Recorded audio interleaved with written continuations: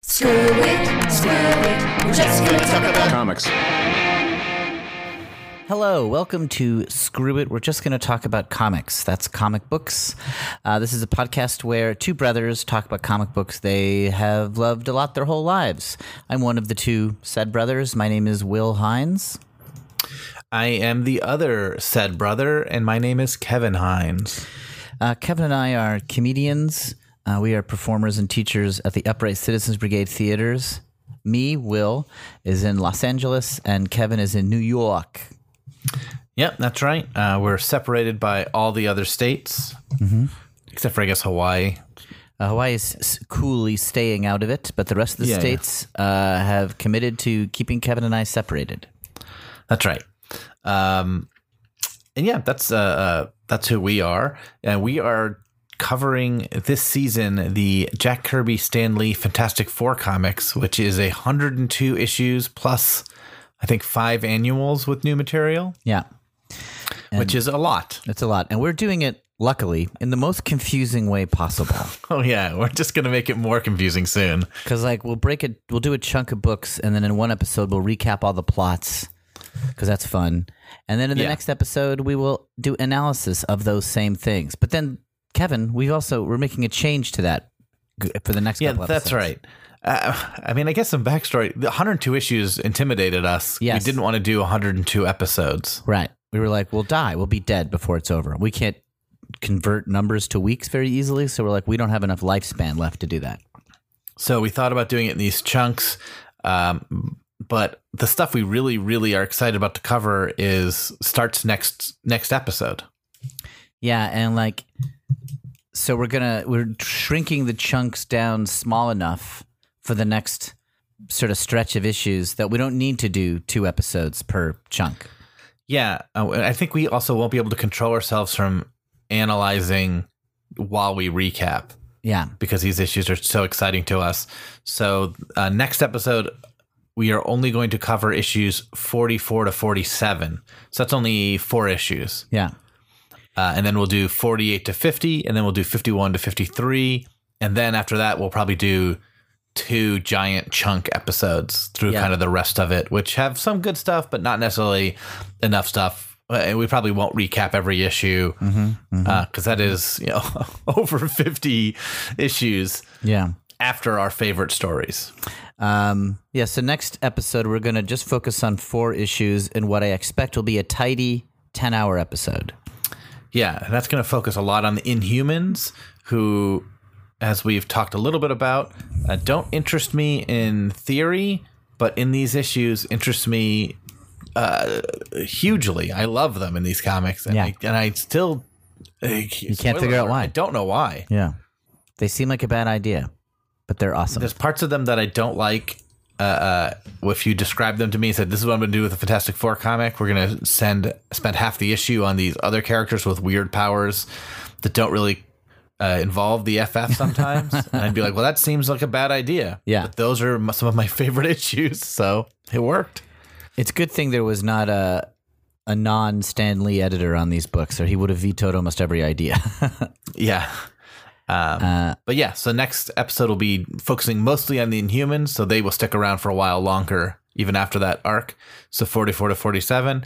And then after that, we'll cover Galactus with 48 to 50. Exciting. And then This Man, This Monster, and the Black Panther story, 51 to 53.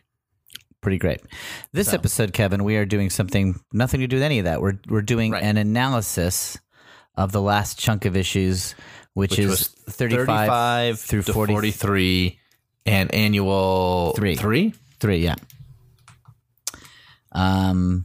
Which we talked about last episode. So if you haven't listened to last week's episode, you can probably still follow along.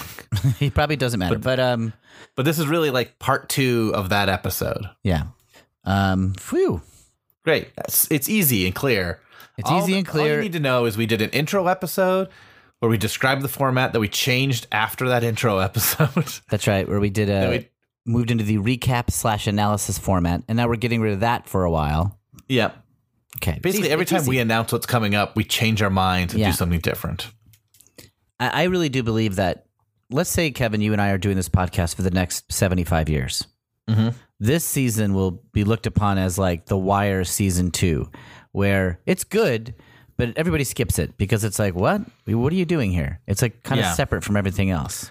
Which is a shame because it is probably some of the most important comics Marvel's ever made. Right. We blew it in a way. Sorry, Stan. Sorry, Jack. No one will ever know who you are. Yeah. I do. Okay. Well, anyway, You don't know who they are? I mean, I'm working it out through context clues of talking to you, but I don't really know who Stan Lee and Jack Kirby are. Okay. That's fair.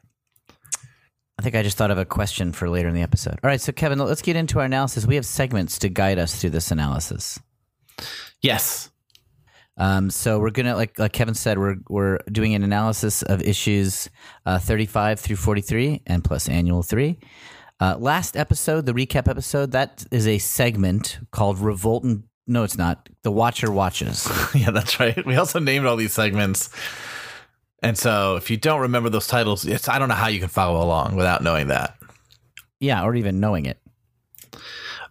And so now we're going to do a segment called Revoltant Developments. Yeah. Where we check in with our main characters and we see how they've changed over this chunk of issues. That's right. So let's do that now.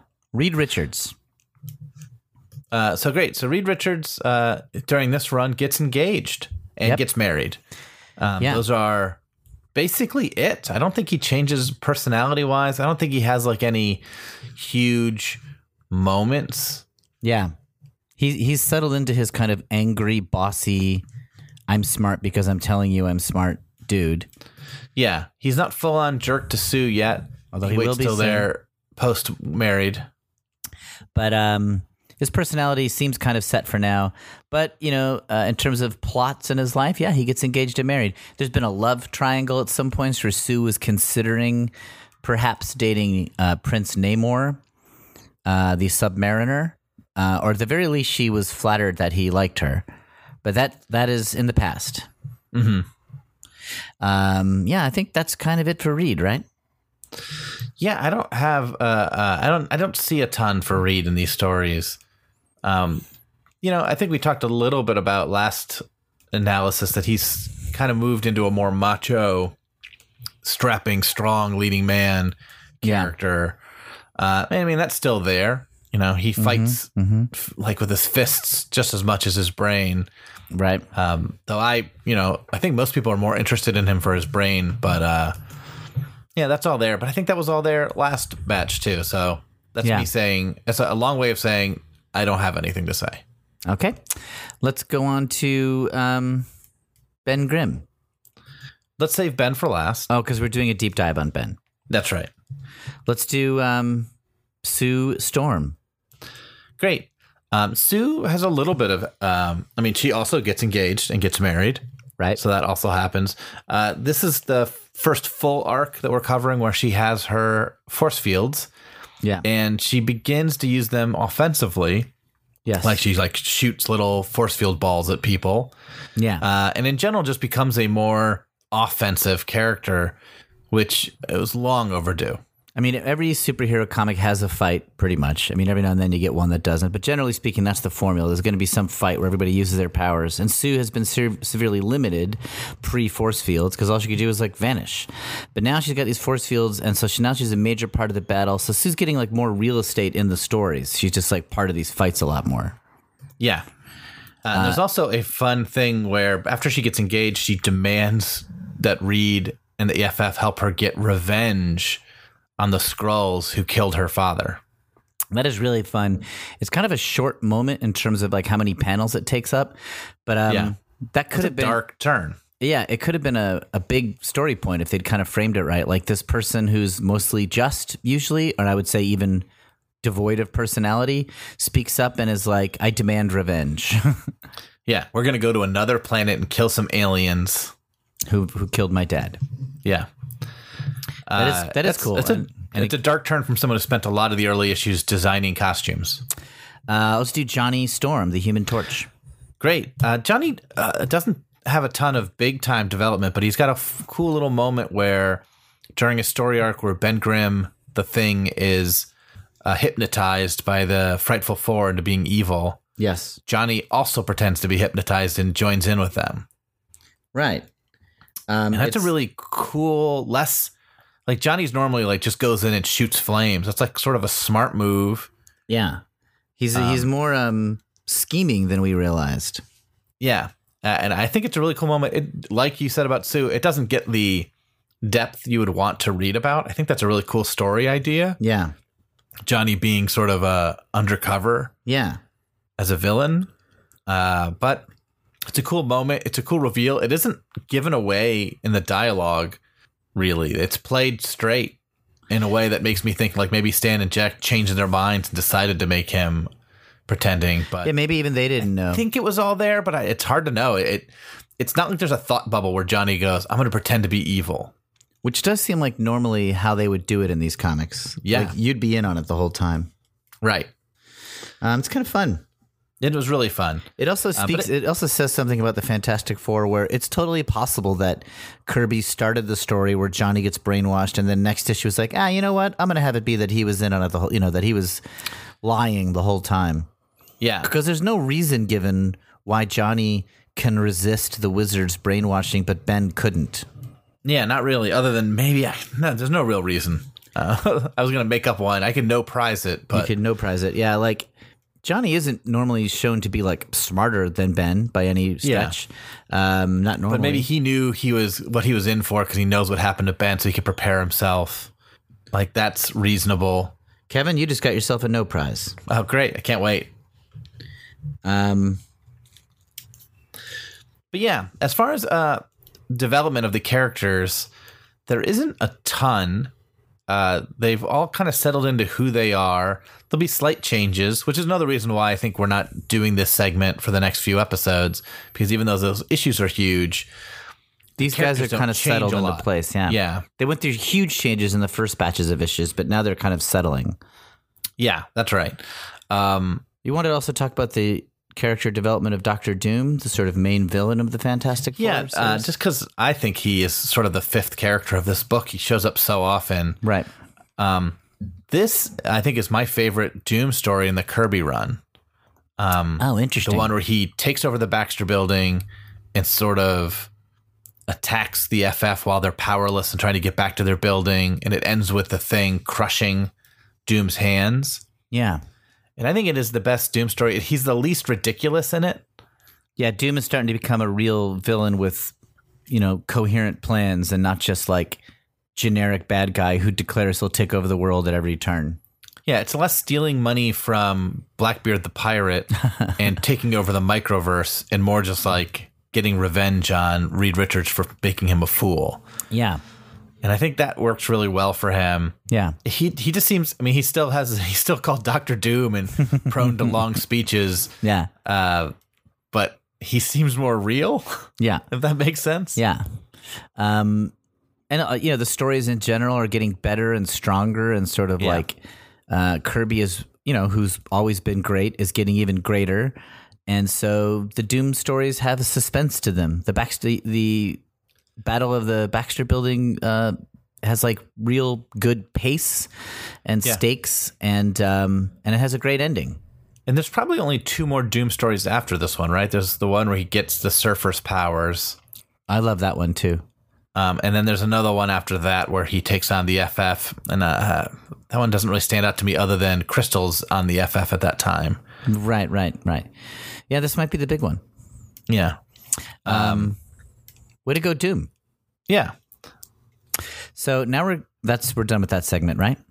Yeah, that's the end of Revolt and Developments. Okay, so now we're going to do our next segment, which is this in-depth look at a monster, where we take one of the characters and do a particularly deep dive, and we're going to do that on maybe the main character of all of Fantastic Four, Ben Grimm, the Thing. Yeah. He's probably, and I say that apologies to our Human Torch correspondent, he's probably the most important member of the team. Yeah. He's definitely sort of like the one who becomes a well-rounded character first and stays that way.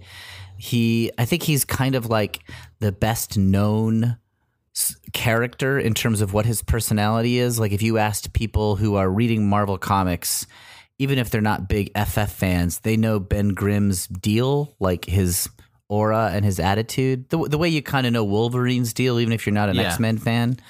But you don't necessarily know like Hawkeye's personality unless you're reading Avengers and Hawkeye comics. The movies have somewhat changed this, but like, Ben Grimm. Ben Grimm is like in 3 panels you can see his personality.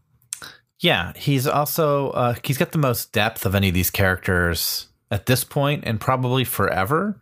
Yeah, just because he doesn't turn human, right? Just because of this choice that he's always a monster. Yeah, his character is got a level that Reed doesn't have, and that Sue doesn't have, and that Johnny, who's probably at least visibly the most known character other than Ben, also doesn't have. Johnny doesn't have that sort of light layer. He's just like that kid. Yeah.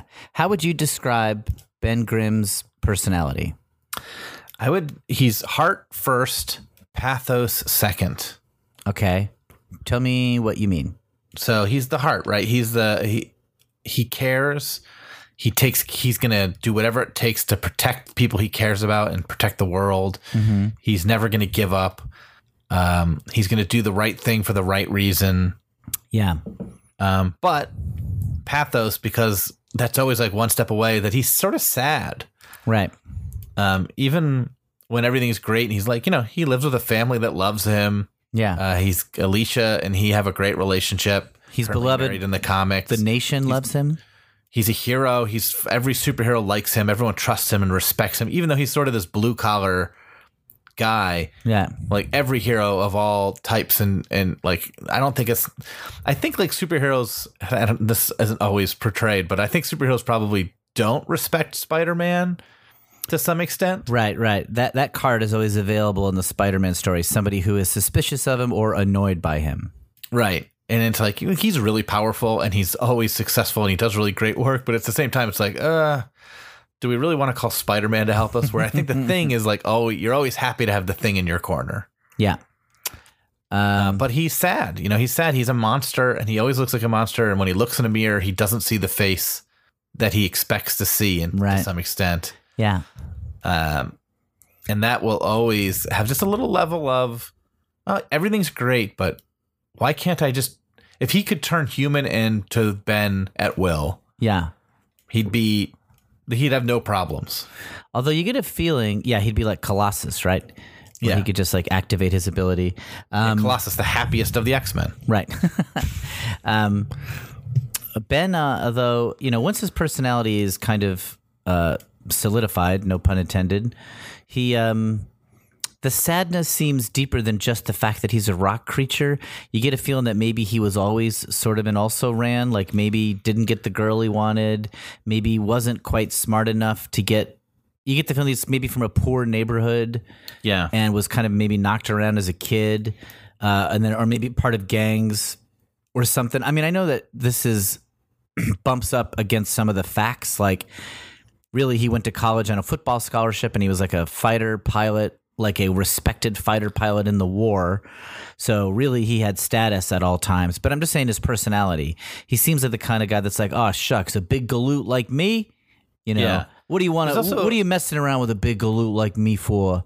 There's also a feeling, despite at one point Reed tossing out the line, you've got 2 degrees from college.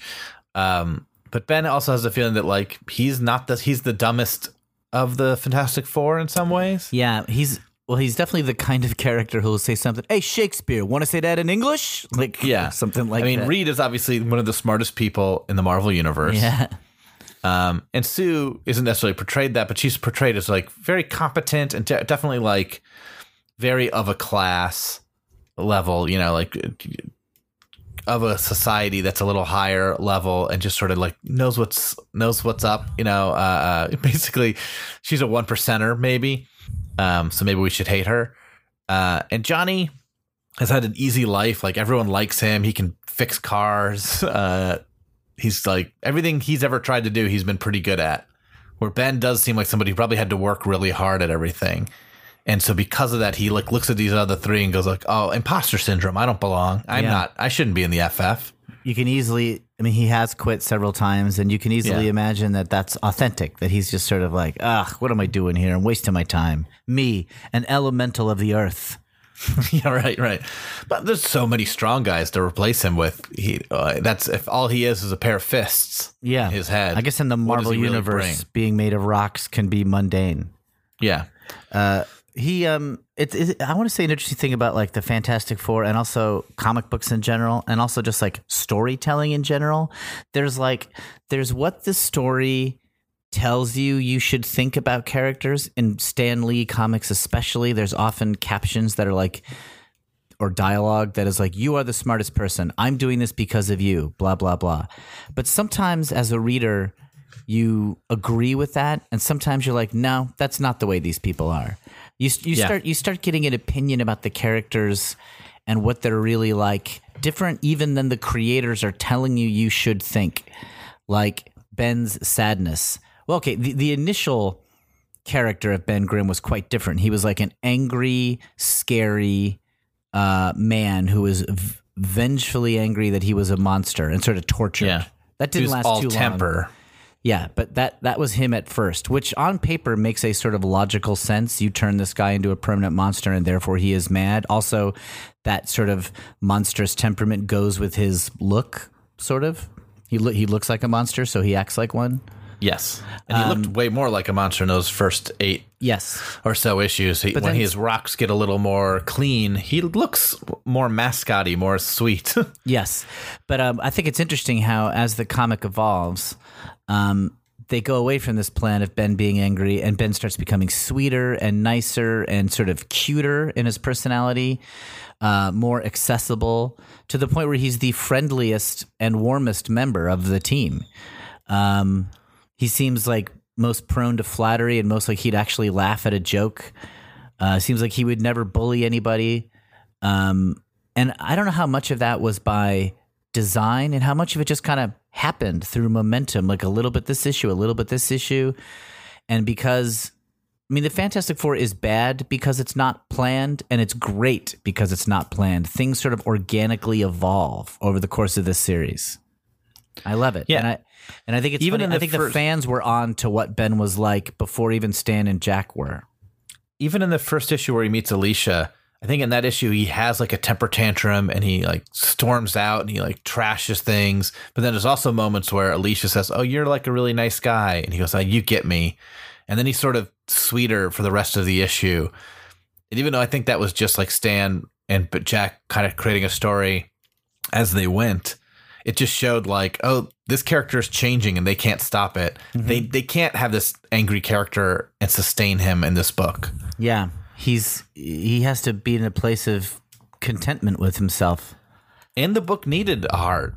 It didn't have that beforehand. Yeah, it wasn't getting it from Reed. It wasn't getting it from Sue, and it wasn't getting it from Johnny. Right. Johnny's kind of a bully a little bit. Not really. We know he's a good guy, but compared to Ben, you can see Johnny being kind of mean, you know?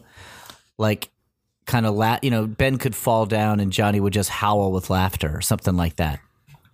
But you can't imagine, I don't know, like Ben, you feel like he's sweet. It's weird how that comes through slowly. Yeah. There's also the fact that he's not truly part of the family, right? Right. There's a couple and then the wife's brother. And then he's like friend of the groom. Right. And that no matter what you do, you're not as much a part of that family.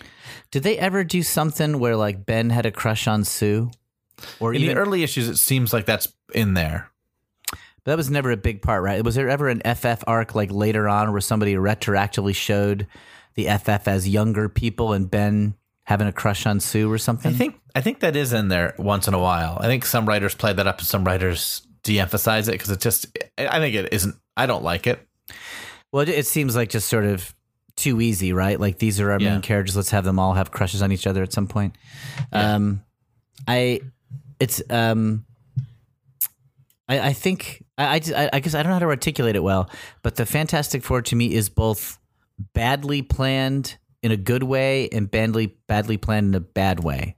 Like it shifts and it's all over the place, and that feels kind of bad. But then it lets the good decisions eventually start getting made, like in the issues we're about to get into. I mean, also if it was completely planned, it probably wouldn't work as well. It would seem too pat. It would seem too tied up. Yeah. This is one of the big advantages I think that Marvel had over DC in the 60s was it was just Stan and the artist. Just two guys. Should have been women also, but two people.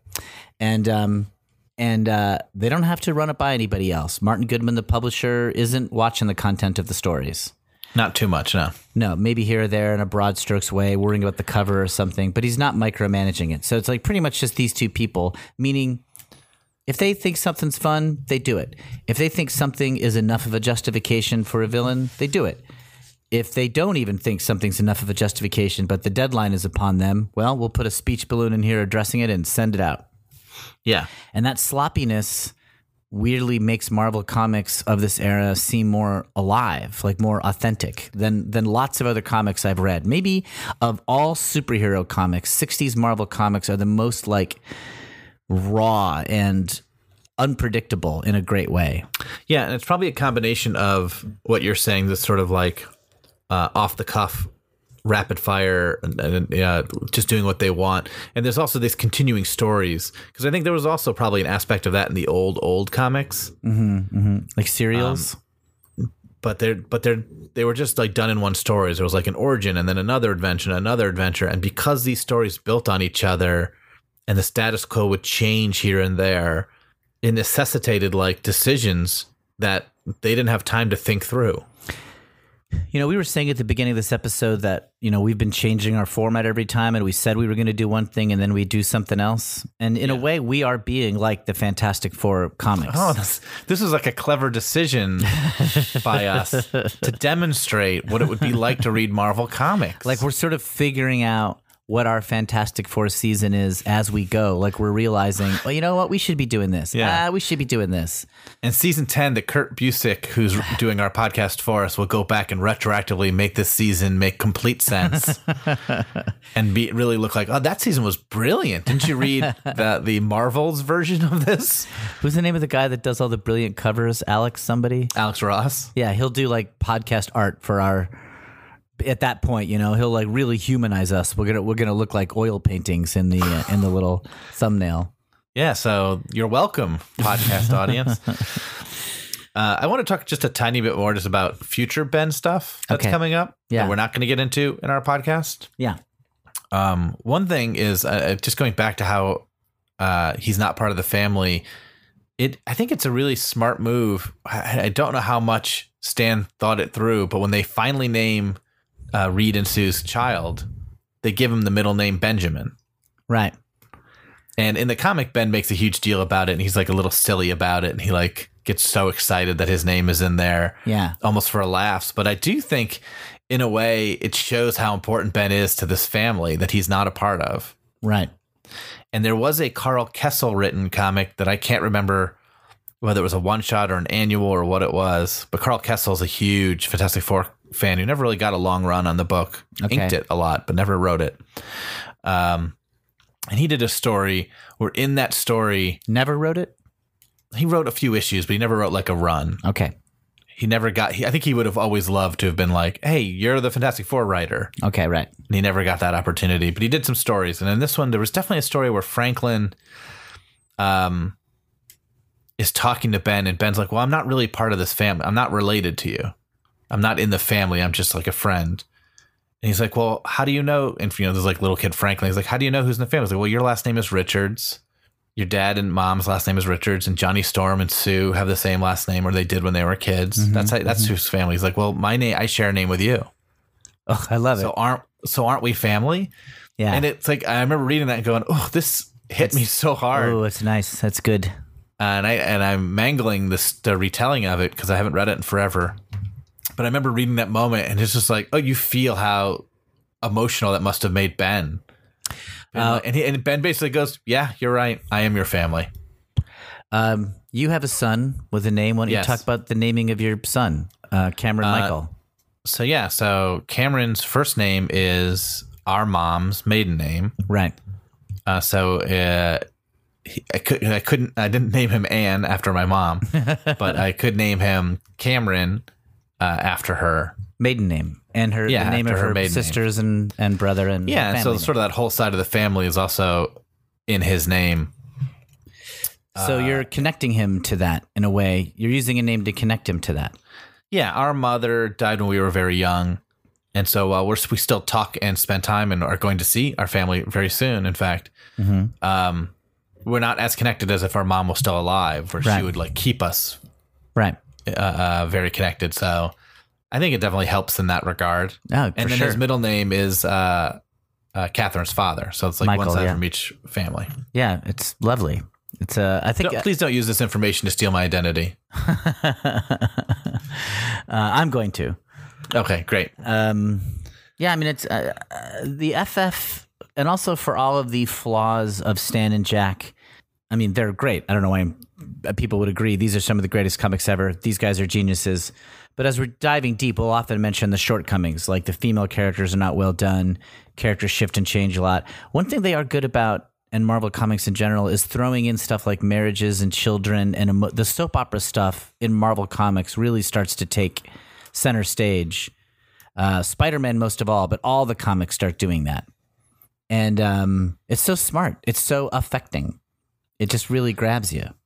Can I talk just a little bit about Byrne's run with you? Yes, let's do it. So John Byrne does a run, often considered the second best Fantastic Four run. Yeah. Or at least definitely at the time it was considered the second best Fantastic Four run. And it was the run that we read when we were kids. Like that was the current happening run that we were reading when we were kids. It probably why I really love the Fantastic Four is more to do with that run than Kirby. And then going back and reading the old stuff than the other way around. Same with me. I got into the Fantastic Four through John Byrne. But in that run, the Thing quits the Fantastic Four. Yes. I think almost more than half his run or about half a huge Byrne's time. Run. Yeah. The Thing is not on the team, which is replaced by She-Hulk, who's a very different personality. Yes. It's such a very comfortable in her powers. She's happy-go-lucky. She's all confidence and kind of charming bravado. There's not a lot of pathos in She-Hulk. It's seeing how the Fantastic Four work without the Thing is a very, first of all, I think it's a genius move in retrospect. It's an interesting challenge. It'd be like, can we make this work without the most developed, most beloved character? Let's do the Beatles without John Lennon for a while, sort of. Yeah. But then the Thing also did a solo comic for a long time. Did Byrne do that? Byrne wrote it. I think he only drew the first couple issues. Okay, yeah. And like he was for a while on an alien planet, and then he was on Earth, and then I think he joined the West Coast Avengers for a while. But I feel like I've read a lot of that stuff, and I don't like it that much. Okay. And so I guess my question is, does the Thing work as a solo character?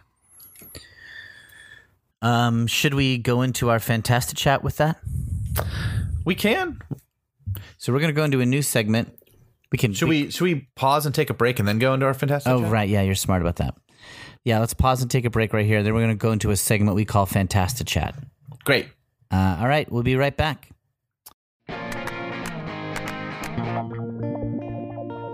Hey, it's us again, your hosts, Kevin and Will Hines, and we want to hear from you. That's right. You can email us at screwitspidey@gmail.com.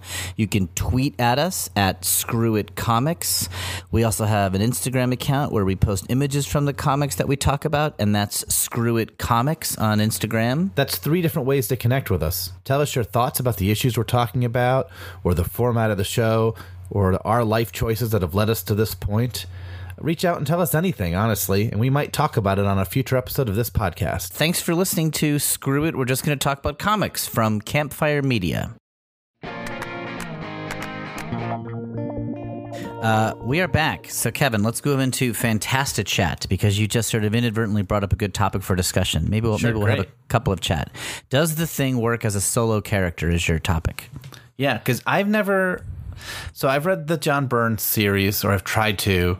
Didn't really do much for me. Mm-hmm. There was like Marvel 2-in-1, which I've read some of, but that was more of a team-up book. Right, that's the Thing and somebody else every issue.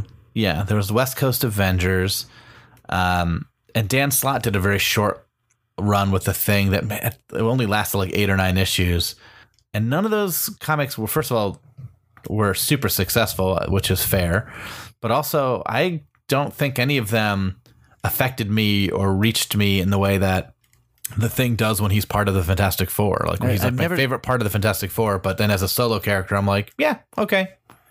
That's interesting. I never thought about that. Like Wolverine works away from the X-Men.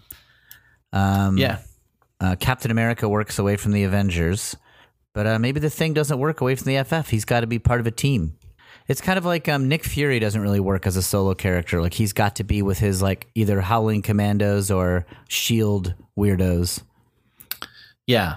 I mean, I don't know if Nick Fury. I don't know if I've ever read a great Nick Fury story. Period. You can't imagine it. Like he's just I'm sure the weird thing about this topic is I'm sure he could work. We know there's been great Thing solo issues in the Fantastic Four, and there even have been great Thing stories. Like there's a famous one where he like fights the champion in a boxing match or something. Yeah. And there's been a couple great Thing stories, but as like as an ongoing run, sustaining his own story beyond just like a done in one. Like he could do a great Thing graphic novel, I believe, but maybe it just hasn't been done. But yeah, there's something missing from him as a serial character for me, and maybe it's just comparing him to the other rest of the FF who have sort of everything's working for them. That's a good one. Okay, I have a topic. Okay. This is we're probably not totally equipped to answer this, although I bet you are more equipped than me. Who do you think are the most important people who worked for Marvel Comics who are not Stan Lee, Jack Kirby, or Steve Ditko? On the creative side, not business side. Sure. So I guess we're just talking mostly inkers? I would even go up to modern times. Oh, okay. So ever. Yeah. Who's had the biggest impact on Marvel Comics after those three? Mm-hmm. I mean, it's such our era answer, but it feels like Jim Shooter had a huge impact. Yes. I mean, the people he brought in reshaped the company. And then it wouldn't be out of the realm of expectations to say Joe Quesada would be next in line, who kind of ushered it from sort of this bankrupting company that was losing its focus into this company that makes movies. I think if Joe Quesada doesn't take over Marvel or someone like him, I don't know if you get the MCU. Interesting. I wonder. But I don't know if you even get to Joe Quesada without Jim Shooter. It feels like when I read comics that take place before Jim Shooter, they're just copying Stan and Jack. Yeah, they're like running in place. They don't feel like they're moving forward. I mean, some of that Shooter was lucky to have people like Frank Miller, John Byrne, Chris Claremont, Walt Simonson. Yeah, all these guys sort of around, ready to do these great stories. But like we always say with Stan, he had to be smart enough to let the right people do what they wanted and when to rein them in and when to let them loose. Yeah. Like he decided to move Byrne or let Byrne leave X-Men and do the Fantastic Four, write the Fantastic Four, and was the right choice. Yeah. I think he made them kill Phoenix after Phoenix killed a planet. Yeah, something that's been undone and redone a number of times since, but seems like a smart choice to me. Gutsy choice. And even Secret Wars, for all its problems, was like kind of a cool idea. Everybody loves even if it was just a sell. Everybody loves it. I think a lot of people hate it.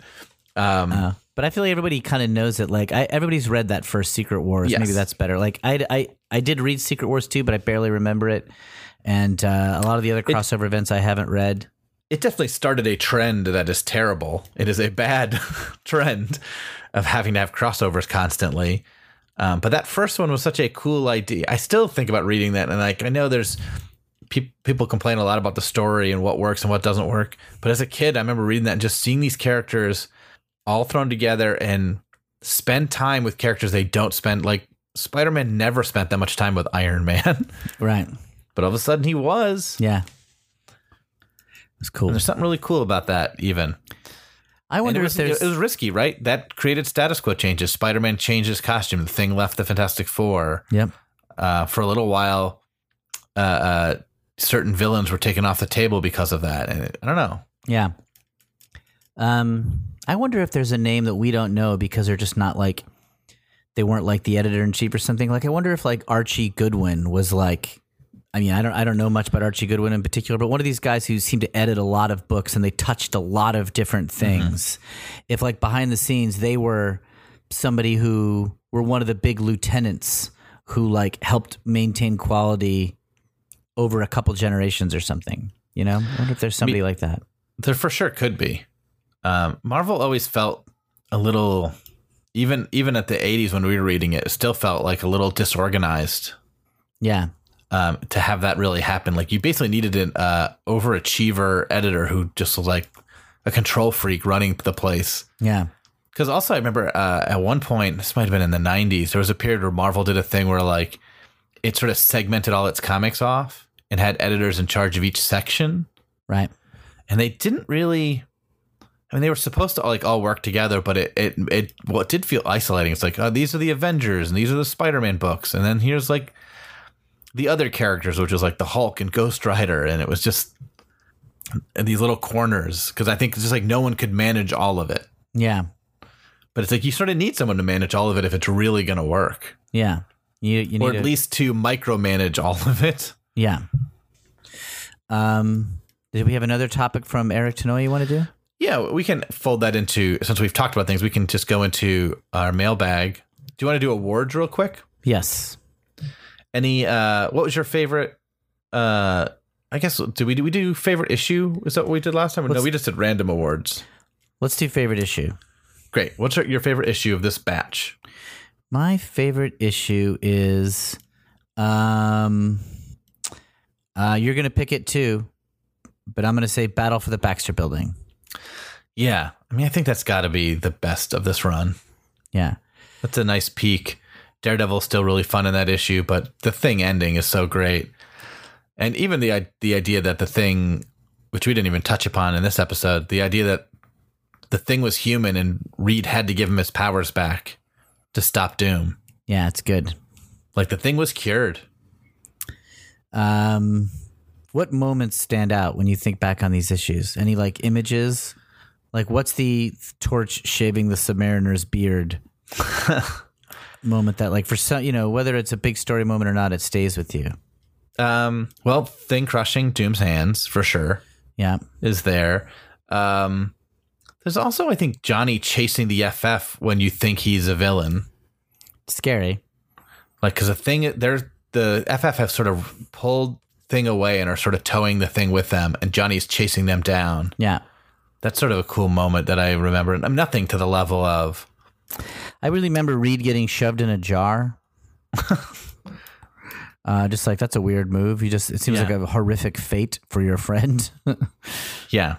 And maybe physically weird. Like what? Reed's body just has fewer molecules in it now or something? Medusa hanging outside the Baxter Building by her hair stands out to me. Yeah. As much as I really like these issues, they don't feel like highlights to me. They're just like really good. Yeah, I guess that's what's different between these and the next issues, which have a million standout moments. Yeah. They're just great. Yeah, they're just great. They're just merely really well executed superhero stories. Well, let's go on to our mailbag. Great. I want to talk about something. I got this actually on July 22nd, so this is old. Okay. But this is a tweet that was sent to me. We're recording this on New Year's Eve. That's right. New Year's Eve 2024. Yep. This is July 22nd, 2019. Mm-hmm. So it's 5 years ago. Yep. We'll use our time machine to drop this earlier, though, right? I assume. That's why I invented it. Okay. We got this tweet from Dave White that I think is really cool. And maybe this is just the dad in me, but I'm going to read it anyway. Mm-hmm. His son, 6 years old, has had a steady diet of Captain Underpants books and Screw It comics on the early days of Kirby Lee Fantastic Four books in the car on the way to the pool. It has inspired him, whether he realizes it or not, to this incredible burst of creativity. For hours, he'll sit and create comic books with all new characters. Everything has to be new and full of ideas. New superheroes, new teams. He does it at the expense of Wii time, Nintendo Wii, which was his last interest. It is so cool to watch. Oh, wow. And I think that's so fantastic that a kid thinking about Kirby or Captain Underpants, getting partial credit, wanting to create ideas to be like Kirby, not just to like write Fantastic Four stories. He wants to write his own stuff. Yeah. I don't like it. I feel that Wii interesting. I feel like the Wii is being neglected. Okay. I mean, the Wii is an old system. Get this kid a Nintendo Switch. That's what I say. Spend some money. No, that's really cool. Great. I'm going to read a couple emails we've gotten. All right. You ready for this? I am prepared. Great. Here's an email from Cutlass Puppet. Okay. He didn't sign it, so I don't know his name. Cutlass Puppet 79. He brings up that one of our favorite things in Marvel's, Will and I, is that we have the law, how the prison system works. Right. And so he brings up the fact that Sue's dad gets 20 years for manslaughter. Right. The Vulture and Doc Ock both got released for good behavior after 6 months. The Vulture getting released really made me laugh. Yeah. He also mentions in the Diablo issue, the FF figure out his nefarious plan, but are helpless to do anything because he hasn't broken any laws. Diablo is like, giving people false potions. Yeah. I think it's funny when they choose limits to limit the FF because of legalese. Yeah. Like they don't arrest Doom because he's because of diplomatic immunity. He was firing weapons across New York City, but he's a diplomat. Yeah. That stuff's very funny. Anyway, no question there, but just a fun email. Yeah. Great. Let's move on. I'm going to save. So Connor Martin wrote this email, and I think you're going to agree with me on this, but okay. You guys have talked at length about the Fantastic Four being adapted as a movie. Mm-hmm. I was wondering what you guys thought about the prospect of F4 being adapted as a Disney Plus series instead.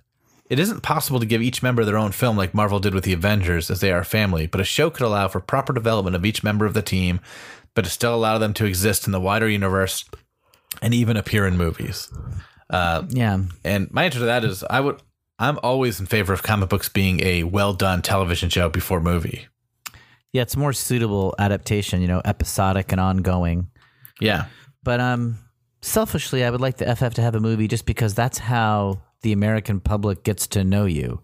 Yeah. Like if there were a great FF movie, then the FF is part of the public consciousness, just selfishly in a way that I would like to see happen. Yeah, if they're not a movie, they will feel lesser than. Like Agents of S.H.I.E.L.D. is not as big as the Avengers. And even the Netflix Daredevil... he feels Luke Cage separate stuff. Yep.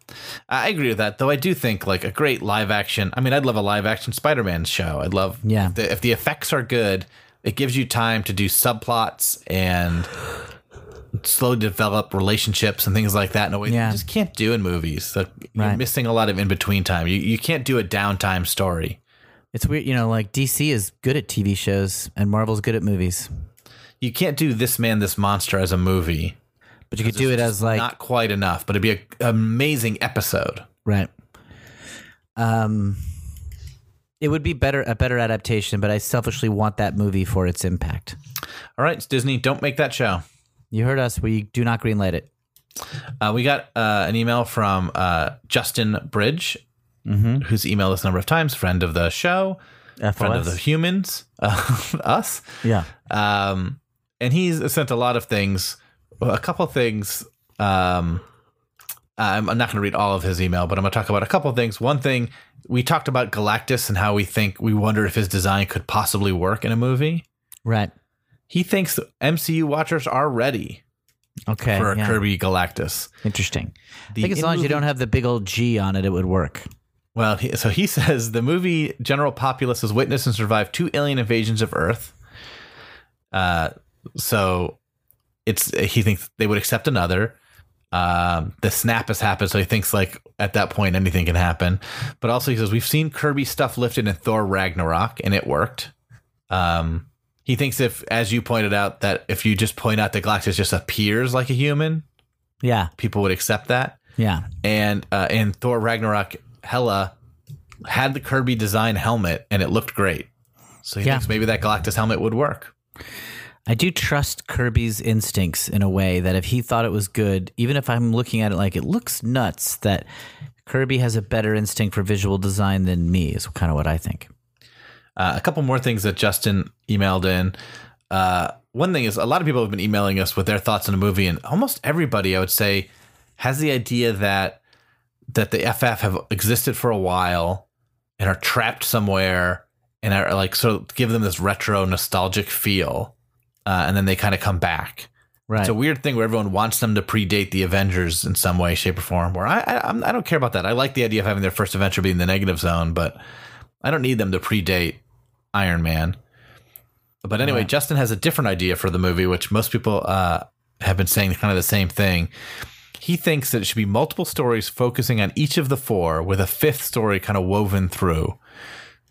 We get Johnny, perhaps with Spider-Man, Thing versus Yancey Street, Reed versus Lab, Sue keeping it all together, sort of a Tarantino-esque storytelling style. And that sounds interesting to me. I think that could work. Yeah, sounds like it could. I don't know. I like a different take on it at the very least. Yeah. We're all obsessed with the MCU and its impact on things. I don't know, man. The FF's a challenge. How do you make it not redundant with the Avengers and everything else? There's just been so much done already. I'm sure it's possible, but that's a challenge. Justin also has a comment about the Frightful Four. Okay. He thinks that they are the four elements of things you'd hate to find in a restaurant. Sticky things, sand, hair, and smarmy people who keep telling you how smart they are. It's not a bad theory. It's a good unifying theme. They're the anti-restaurant four. Yeah, I think that's a very funny, that's the main point I wanted to pull out. Because those do just feel like four random characters, but now maybe they work together. Two more emails, Will. You ready for them? I am ready. We got another email from our Human Torch correspondent, Shelley. Okay, good. What's news on the Human Torch front?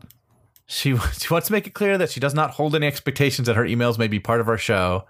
She's just a fan that likes what we're doing, and while it's nice to hear my thoughts and gender shared, I'm quite. She doesn't expect it. But anyway, I'm reading her third email. It's getting read because I can't stop reading them. So, this is her Human Torch correspondent hot take. She believes the Marvel Universe would not exist without Johnny Storm. This is the kind of bravado I like in my takes. Yeah, this is the man. I couldn't not read this with this claim. Because of the panel she sent before, which was from Amazing Spider-Man, where Human Torch convinced Peter to take back up the mantle of Spider-Man, we have Spider-Man we know and love today. Without that conversation, there would be no Spider-Man. Ergo, no Marvel Universe. That's not the worst theory that I've ever heard. I love this argument that Spider-Man, Human Torch is more important than Spider-Man, even though part of her conversation says that without Spider-Man, there is no Marvel Universe. Well, it's just sort of like you could say that John Kennedy was one of the most important presidents because he started the program to get to the moon. If someday like America's technology in the space race becomes a huge part of our country's, whatever, then John Kennedy retroactively becomes one of the most important presidents, not even for all the things that happened during his term. Something like that. You know what I mean? Like, so you're saying Johnny Storm is sort of the John F. Kennedy of the Marvel Universe. Yes, I am. Johnny did prod Spider-Man as sort of a rival and competitively and got him going again. You could argue that Spidey gives up without the torch out there. Yeah, I think I'm on board with this. All right. You're convinced. I love it. She also sent us her Human Torch correspondent ratings because she's been rating our podcast. She doesn't give us a rating in this specific email, but her rating system goes from dumpster fire at 1 to Nova Blast at 10. Okay. And anything that ends in Nova Blast, I sort of love. Yeah. I don't think we've earned a Nova Blast, but we can aspire to it someday. Yeah. At best, we are a 6. What would you say we are on a 1 to 10, Will? And I'll tell you what rating you got. I'd say we're a 7. 7? That's a flamethrower. Not bad. Not bad, yeah. Anyway, thanks for writing, Shelley. Keep us posted on how well we're doing talking about Johnny. And finally, we have an email from our friend, Eric Tenoy. Okay. It's a very formal email. He calls us podcast hosts, even though we both know him very well. Yep. Let's say you were just given control over a live-action Fantastic Four movie. You have complete control over everything, except due to copyright issues, none of the characters can have their original powers or each other's powers. So you have to assign them each new powers. Okay. Their other personality traits and backstory stay the same. What powers would you give them? For the Fantastic Four, obviously. That's right. So the Thing can't be super strong. Right. Super Strong is not available to us for whatever copyright issues. We can have the thing. He's Ben Grimm. He can be stuck as a monster, but he can't be strong. I have an answer to this. Great. Instead of because I always like the very loose organization that the FF correspond to the elements. That's never really said, but I just personally like thinking of them that way: air, water, earth, and fire. Yes. So if I can't use that, I want to use another grouping. So I think I'm going to use the laws of physics, and I'll have one person is gravity. I'll make that Ben Grimm. One person is electricity, and I'll make that Johnny. One person is magnetism, and I'll make that Sue. And then one person is sort of like Black Bolt style, Once at a Blue Moon, nuclear fusion, and I'll make that Reed. Okay. What are their actual powers? So Ben can control gravity.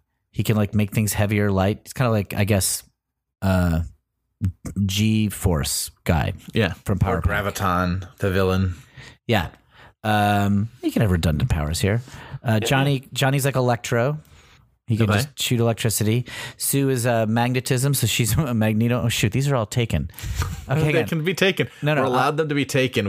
They can't be taken by the Fantastic Four. Okay, and then Reed is nuclear fusion. Like he can basically release nuclear power. He just has to do it selectively. He's got the brains to know how to handle it. Like he can create a nuclear reactor and power something, or if it's on another planet, he can release an explosion. That's a boring answer. That's mine. I already don't like it. I mean, it's tough because their powers are so ingrained into who they are, right? Yeah. I think the Thing still needs to be a monster to me, but maybe he could be like a werewolf type monster. I don't think that'd be a huge change. That's a pretty drastic power change. Okay. But personality wise, might be good. I like that Johnny is sort of very offensive, his weapons. Yeah. So I like that he can shoot lasers and stuff like that. So maybe I just make him almost more like if I can steal other person's powers, take like the living laser, who's sort of a lame Marvel hero. He can be the living laser, or even Captain Marvel, Monica Rambeau's powers. He can like turn into light and shoot beams. So there, I'll steal her powers. Sorry. Yeah. And then Sue, I think she needs to have very versatile powers. Mm-hmm. So what would I give her? So I got sort of lasers. I've got a werewolf. So I'm kind of doing some sort of weird. Maybe she can control machines. Yeah, that's what she can do. She can control machines. She can control computers and machines with her mind. Okay, that's very powerful. And Reed can poop out dollar bills. Well, they'll never be prey to the Submariners movie contracts again if that's possible, as long as he doesn't hurt the economy. I ran out of steam by the time I got to Reed. I don't have a good answer for that.